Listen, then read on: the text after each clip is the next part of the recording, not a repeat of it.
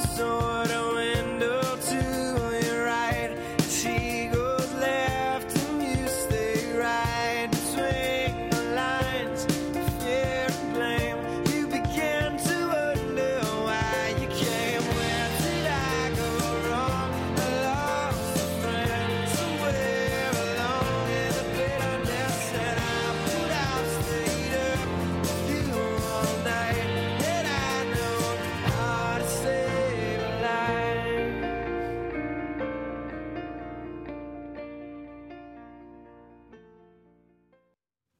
This podcast is a production of the Department of Obstetrics and Gynecology at the University of Oklahoma Health Sciences Center.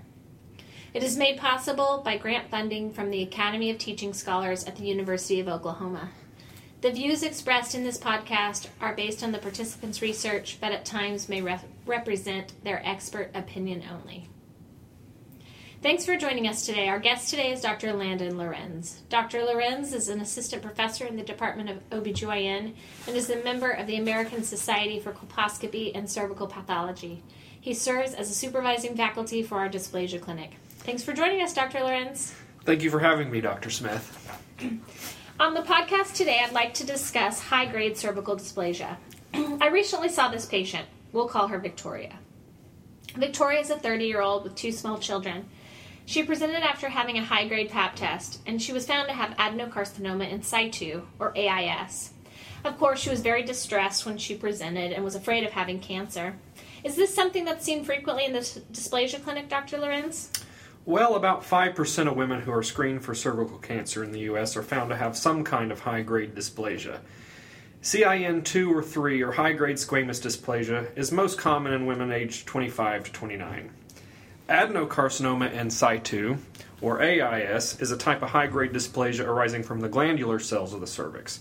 It's less common than squamous dysplasia historically, but we're seeing more and more of it than we have in the past. Victoria had a lot of questions about how she came to have this disease and what she could have done to prevent it. Can you speak a bit about the pathogenesis and development of cervical dysplasia? Yes, infection with higher-risk types of human papillomavirus, or HPV, is necessary but not sufficient factor in the development of cervical dysplasia. In other words, almost all women with a high-grade dysplasia do have infection with HPV, most having one of the 13 intermediate or high-risk types. However, we know that most women are exposed to HPV in their lifetime, and more than 50% of them will clear that infection in a time frame of 6 to 18 months. So, infection with HPV alone does not result in dysplasia. You must have persistent high-risk HPV infection and usually some other contributing factors such as increased age, being a smoker, or other health complications that disrupt the normal immune system. Well, Victoria told me she was going to her gynecologist every year. Is it possible that her Pap tests were missing something that was there the whole time? Well, the traditional Pap testing isn't perfect. About 12,000 women each year will be diagnosed with cervical cancer, and 4,000 of them will die from their disease. Most of these women have not had a Pap test in the last 5 years, either due to access to health care or some other reason. We begin screening for cervical cancer at age 21 because cancers in women under this age are very rare, on the order of 1 in 500,000. We screen women up to the age of 30 with Pap tests alone every 3 years. Screening more frequently in this population only decreases the cancer risk to 3 out of 1,000, from about 5 to 8 out of 1,000, and doesn't increase the risk of death from cervical cancer. The Pap test only has a sensitivity about 60 to 80%, so it will miss some disease. We also know that the risk of cervical cancer increases with age, so we start doing co-testing at the age of 30 and try to detect these changes in the cervix earlier. I don't think Victoria had any co-testing. Can you explain to our audience what co-testing is and why you're recommending it in women over 30? Sure. Co-testing is when cytology, or a Pap smear test, and high-risk HPV testing is done simultaneously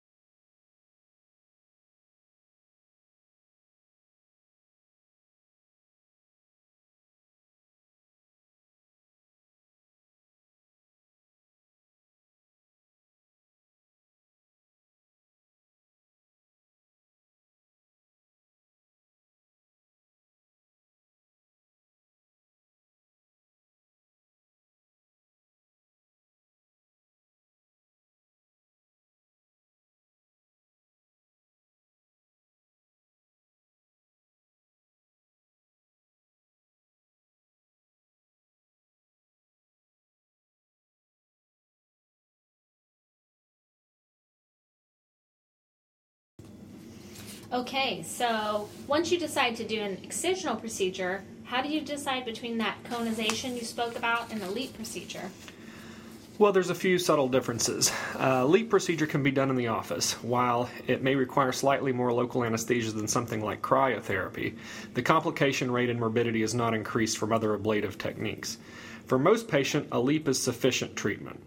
However, patients with adenocarcinoma in situ have lesions that can extend high into the endocervical canal, and determining negative margin status is important to determine what our overall cure rate is and what kind of surveillance needs to happen going forward.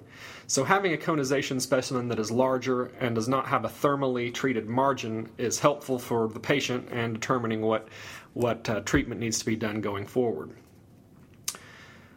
Other reasons you would perform a conization would be if you have a high suspicion for invasive disease, or if a previous LEEP procedure failed to remove the dysplasia, or if the cervix is too short, or other technical factors prevent you from safely performing a LEEP procedure in the office. Okay. Once my patient, Victoria, has her conization, what's the next step? Is she cured? Well, the standard of care for patients with adenocarcinoma in situ is to rule out invasive disease and then proceed with hysterectomy. To adequately rule out a cancer, the patient should have a cone biopsy, evaluated by a pathologist who is familiar with the diagnosis, and a determination that there's no invasive component and that the margins around the specimen are negative. Well, what if you can't get negative margins? Well, then you should repeat the cone. Okay, so my patient's done having children. And if she has a cone with negative margins, she'll proceed with hysterectomy.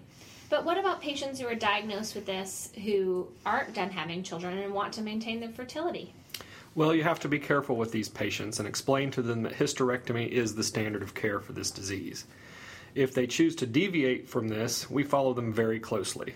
They should still have negative margins on their cone biopsy, and then they're followed, at least initially, with a Pap test, a high-risk HPV test, and endocervical curettage, along with colposcopy every 6 months. Wow, that's a lot. Why so many tests and follow-up? Well, adenocarcinoma in situ and invasive adenocarcinoma are unique because they can present with skip lesions. This means that although we have negative margins on our specimen, there's about a 7 to 10% chance of having a dysplasia higher in the endocervical canal than the specimen was. We know from European studies that high-risk HPV testing is the most sensitive way to detect residual or recurrent disease, followed by the ECC and Pap testing, which aren't that helpful. This makes sense because we know that Pap testing is less sensitive when it comes to the detection of adenocarcinoma and glandular lesions.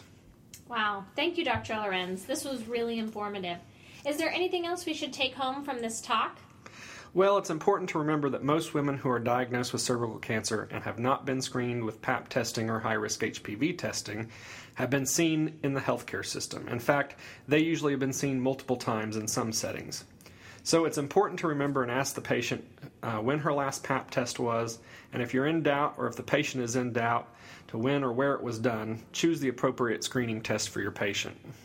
Thanks again, Dr. Lorenz. Well, that's all we have for you today. If you'd like a copy of the transcript from today's podcast, or if you have questions or comments, please email me at katie-smith@ouhsc.edu. That's Katie, Katie-Smith, SMITH, @ouhsc.edu. Stay tuned for further podcasts from the Department of OBGYN here at the University of